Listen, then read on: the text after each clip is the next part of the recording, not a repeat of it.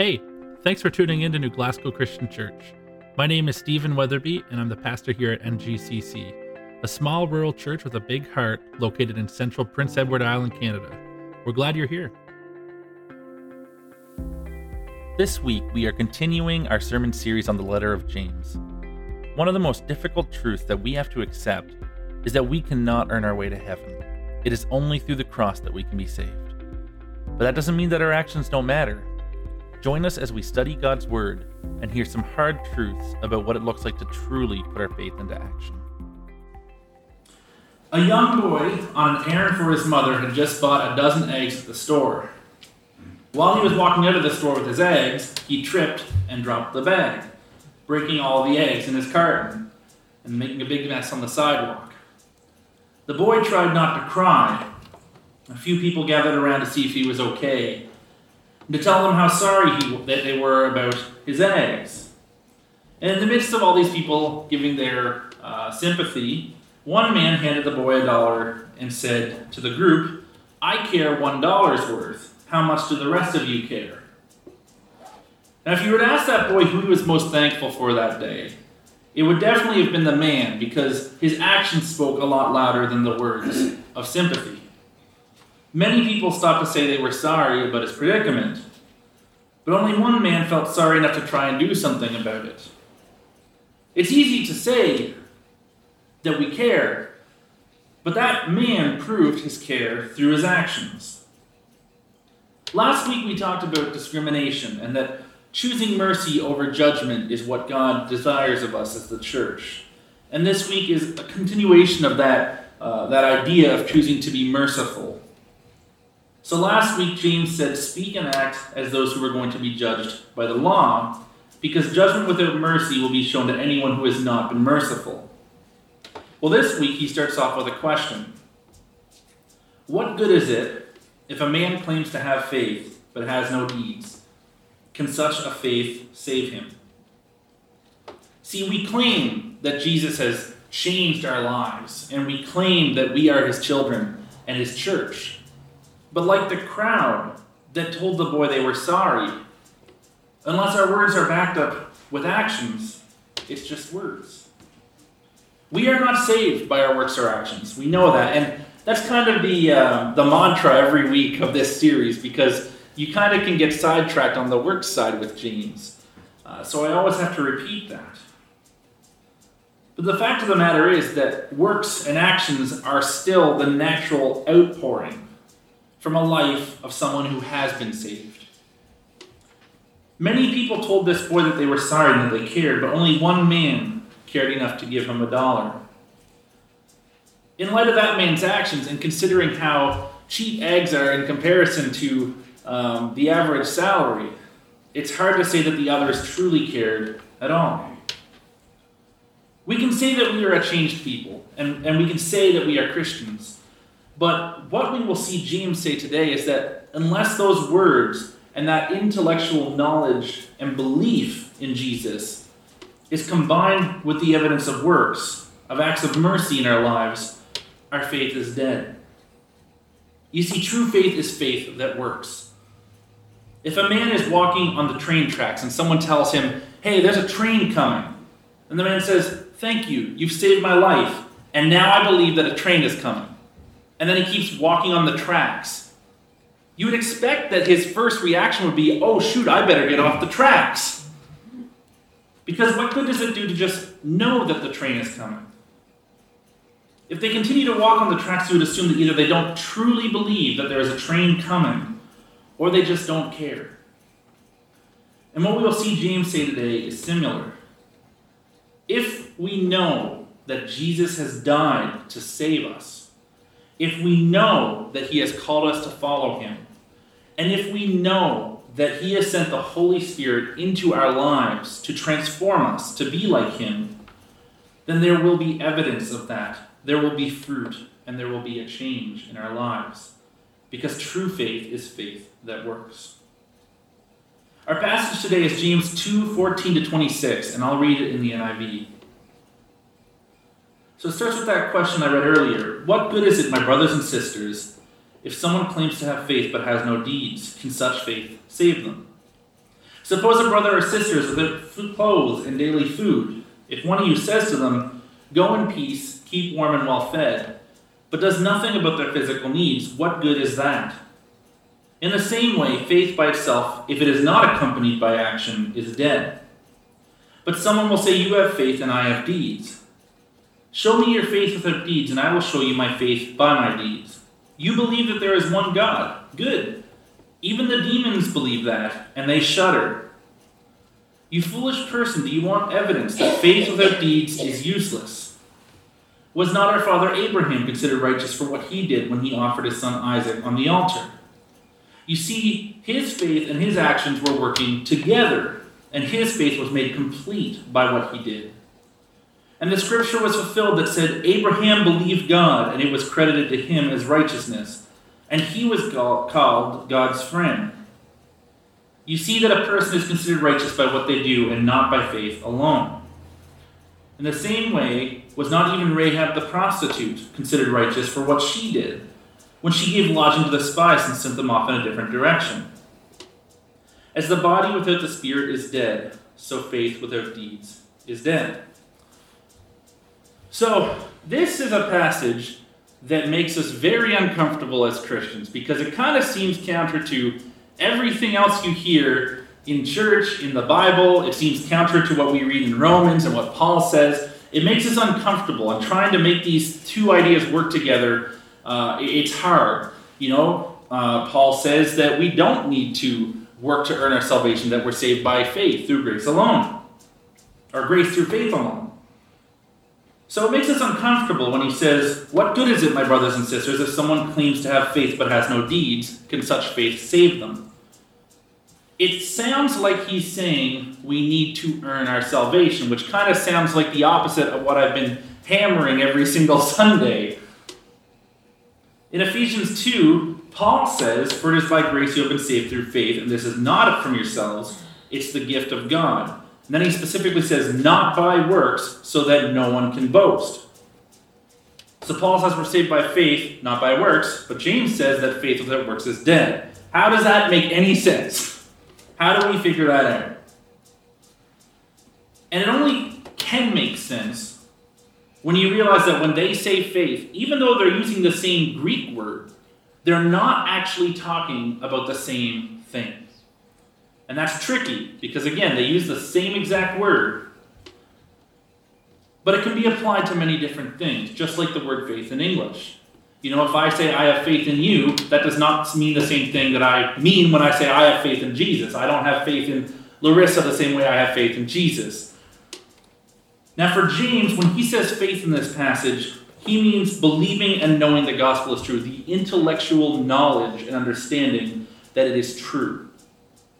When Paul uses the word faith, he means putting your trust and faith in Jesus for your salvation and allowing the Holy Spirit to transform your life. I don't know if you can kind of see that subtle little difference there. One is an intellectual knowing of a fact, and the other is putting your faith in that fact for your salvation and allowing that fact to change your life. Paul's faith has substance, it has evidence, it changes you. When Paul says that faith saves you and not works, his faith includes the natural outpouring you give as a response to what you believe. So Paul's faith includes what James means by faith, but that's not all it is. And you can see this in the very next verse of Ephesians, right after Paul says that we're saved by faith and not by works. Immediately after he says, "For we are God's handiwork, created in Christ Jesus to do good works, which God prepared in advance for us to do." So as we go through this passage, the first thing you really need to understand here is that counter to all the things that people have said, James and Paul are not at odds with each other. They're not in conflict at all. They believe the same thing. Paul says that faith saves you, not works. But he says that faith, true faith, produces works. It is evidence that you truly have faith. And it is a result of truly having faith. James says that if you believe the gospel is true, but there is no evidence that it has impacted or changed your life at all, you don't have Paul's faith as he talks about in Ephesians and in Romans. You just believe a fact is true, and that doesn't really help you at all. He explains this through an example. He says, suppose a brother or sister is without clothes and daily food. If one of you says to them, go in peace, keep well formed and well fed, but does nothing to help them with their physical needs, what good is that? In the same way, faith by itself, if it is not accompanied by actions, is dead. And when it says a brother or sister is without food, the Greek word here literally is naked. So imagine you're walking down the road and someone from church walks out of the woods and they're naked and starving. You don't know what's happened, but they're just like, I need your help, please. You won't believe what happened. Like, I really need help. And then you say, that sounds awful. Well, I hope it works out for you. And then you just walk away and ignore them and leave them there in the woods. What good is that? It doesn't help them at all. In the same way, he says that faith without actions is dead and useless. And when he says faith, again, he means intellectually knowing that Jesus is real and the gospel is true. And then he says, but someone will say, you have faith, I have deeds. Show me your faith without deeds, and I will show you my faith by my deeds. You believe that there is one God. Good. Even the demons believe that and shudder. And that one phrase is paramount. I will show you my faith by my deeds. It proves our faith. Like that man proved he cared by giving the boy $1 to help him get new eggs. We can say anything. But our actions prove that our faith is truly in Jesus to save us, because he has called us to be transformed. And being transformed means we change. But notice that he's saying essentially, if you just have an intellectual belief and understanding that Jesus really is God, if you just know that, and that what he said is true, but you do nothing with it, you're basically at the same level as the demons. Because they also believe that. And that's a pretty intense thing for him to say. That makes me very uncomfortable. Like, good for you. You're as good as the demons in hell. He says they believe Jesus is God. But how much good is knowing that fact doing for them? James equates faith without works, or believing or understanding the intellectual fact about Jesus being the Son of God and the gospel. If you just know that's true and do nothing with it, he equates it with merely acknowledging God's existence. But this kind of faith has nothing to show for itself. There's no personal trust in Jesus to save you. There's no pursuit of wisdom or no evidence of sincerity at all. Then in verse 20 he says, you foolish person, do you want evidence that faith without deeds is useless? Also, I just want to point out the fact that it's pretty intense of him to call the reader foolish. He doesn't pull his punches, I guess. And he says, do you want evidence that faith without deeds is useless? Was not Abraham considered righteous for what he did when he offered his son Isaac on the altar? You see that his faith and his actions were working together, and his faith was made complete by what he did. And the scripture was fulfilled that said, Abraham believed God, and it was credited to him as righteousness. And he was called God's friend. You see that a person is considered righteous by what they do and not by faith alone. Which, again, sounds like the exact opposite of what I've been telling you for, I think, 4 weeks now. But the key to this is when James says, you see that his faith and his actions were working together. And his faith was made complete by what he did. So again, remember that when James says faith, he is talking about intellectually understanding the truth. But when he says faith is made complete by what he did, that completeness, the combination of intellectual understanding and obedience in submission, the works that give evidence of a changed life, that complete faith, that is the faith Paul is talking about, the faith that saves us. Abraham believed in God, but he also left his homeland, took what he owned, and headed out into the wilderness in obedience. He was asked to sacrifice his one and only son, and he was ready to do just that. His faith did not end in mere words. He followed his belief in God through with obedience and submission. And that is why he was considered righteous in God's sight. He wasn't perfect, but his faith had substance. There was action that came out of what he said he believed. What James is saying is, if you intellectually understand and believe in God, but there's no change in your life, no pursuit of him, no evidence that the Holy Spirit is working in you to transform you, you do not have true faith, the faith that saves you. Again, this doesn't mean that you're running a perfect race, and we've talked about that since the first week.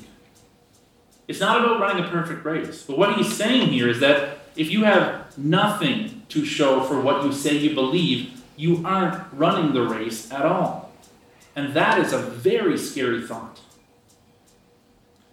In James 2:25, he says, in the same way, was not even Rahab the prostitute considered righteous for what she did when she gave lodging to the spies and sent them off in a different direction? As the body without the spirit is dead, so faith without deeds is dead. So this is the second example of a person, and they're very different people. You know, Abraham, he's kind of the father of the whole Israelite family and nation. And then we have Rahab, who was a prostitute. But her faith was strong. So despite all the things that she had wrong in her life, she chose to become identified with the nation of Israel. A decision she made based on faith in God. But she didn't just verbally or mentally have faith. She risked her life to protect spies from Israel because she believed. And as a result of that, she was declared righteous. See, again, it does not matter whether we live a perfect life. We can't. And in that way, no, works do not save you. You're not working to earn your salvation. But their faith went beyond words. It actually resulted in them taking action. It worked. It did things. And as a result of that, their faith was proven to be complete. There was evidence of their faith, and that's why they were considered righteous. And then James closes this section with the image of a corpse. Without the Spirit, the body has no life. Similarly, if you claim to have faith, but there is no works or deeds to prove that is true, then your faith is useless and dead. You don't have it. That's what he's saying here. One more illustration. We just came out of an election. And during an election, candidates give many promises to their constituents and tell us that they care about them and they're going to fix all the problems that we have. But when the dust settles and the election's over, the real truth, as we all know, is in what they do next. They may say they want to help us, or they might want to fix problems to get our votes, but if they then go on to break all the campaign promises they made and not keep their word, it doesn't really matter what they said during the campaign, does it? It matters what they do for their constituents. Their actions either prove that their words were true or that they were false. And the same goes for faith in Jesus. Your actions don't save you, but they prove whether you truly had faith in the first place. So as we move to the application, instead of telling you what you should take away, I want us to each kind of do an assessment of ourselves and see where we land. Because this is an intense passage, and it is a bit scary. I just kind of want to make sure that we're all comfortable with where we're at. So there's three kinds of faith in this passage, and I'm going to kind of go through all of them. And as we go through it, I want us to each kind of ask ourselves, which one of these best describes me and my faith? And this isn't meant to be a judgment, and it's completely just to yourself. It's just meant to help us all improve our walk with Jesus and to kind of see where we're at. Because we're not perfect people, but we want to be moving closer to Jesus in our relationship with him. So the first kind of faith discussed in this passage is dead faith. And this is the kind of faith that offers words instead of actions. People who have this kind of faith, they know the right words to say when they pray and when they're talking about the Bible and doctrine and Scripture. They can even quote a number of verses from the Bible, but this person's walk does not match their talk. It's intellectual. In their mind, they know the doctrine of salvation. They've heard and believe that the gospel is true as a fact. but they've never truly submitted themselves to God or trusted in Jesus for their salvation. They may know the right words to say, but they don't back up their words with actions. So can this kind of faith save us? Absolutely not. And James said that 3 times in this passage. And again, by faith, he means the intellectual understanding. Any declaration of faith that does not result in changes in your life and works good things, acts of mercy as an outpouring from your life, is a false declaration. It's dead and counterfeit.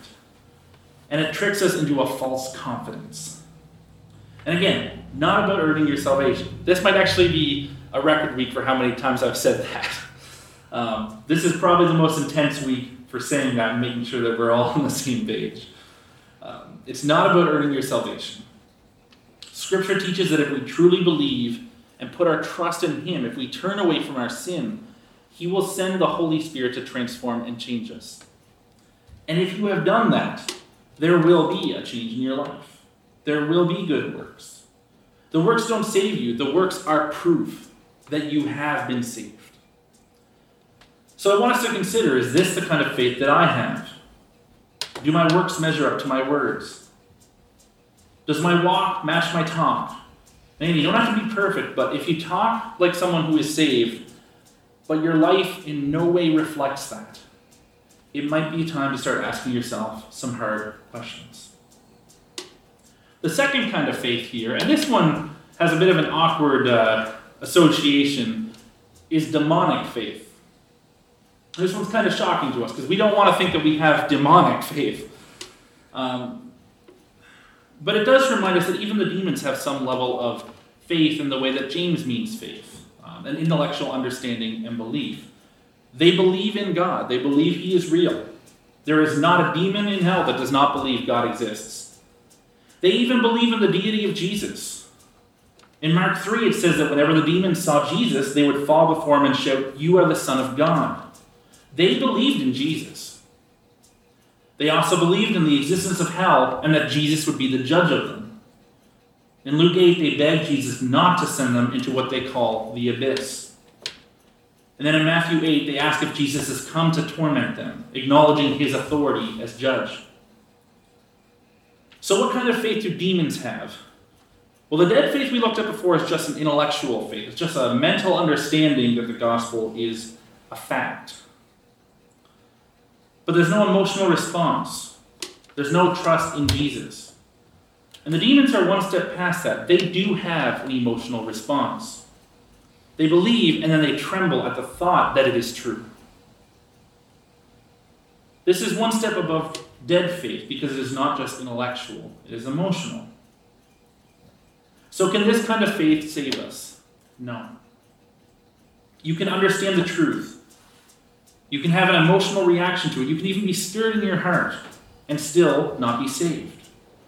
Because true saving faith has substance. It has evidence. It results in a changed life.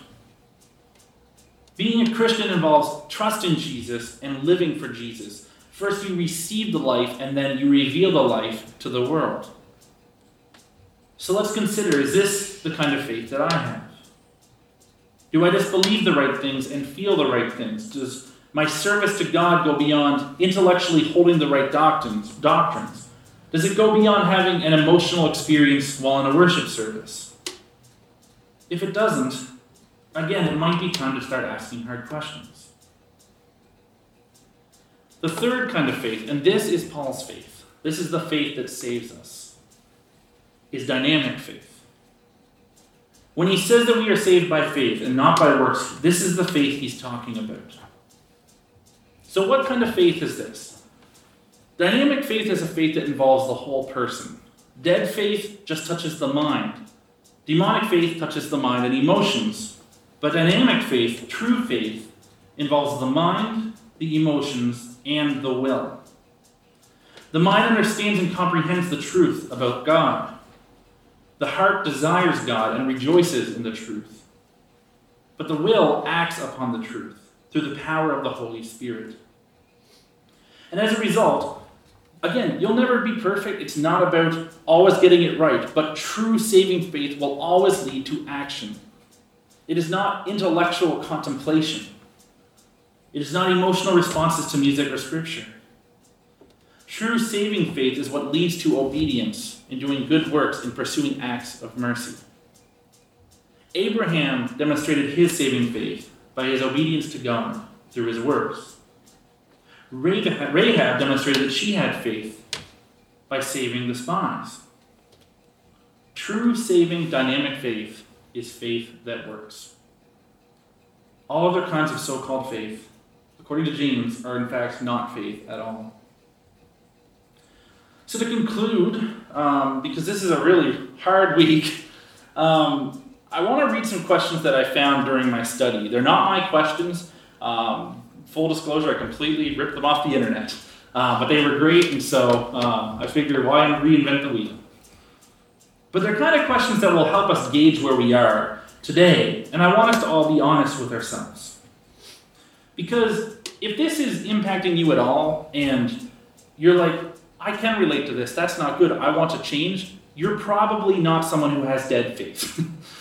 Just to be clear, if you want to change, if you feel that compelling need to change, I don't think you have to worry too much, but we do want to become more like Jesus every day. So let's go through these questions to close, to kind of gauge where we are.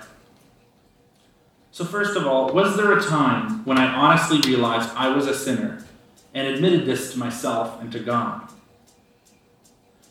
Was there a time when my heart stirred me to flee from the coming judgment? Have I ever been seriously worked up or in distress over my sin?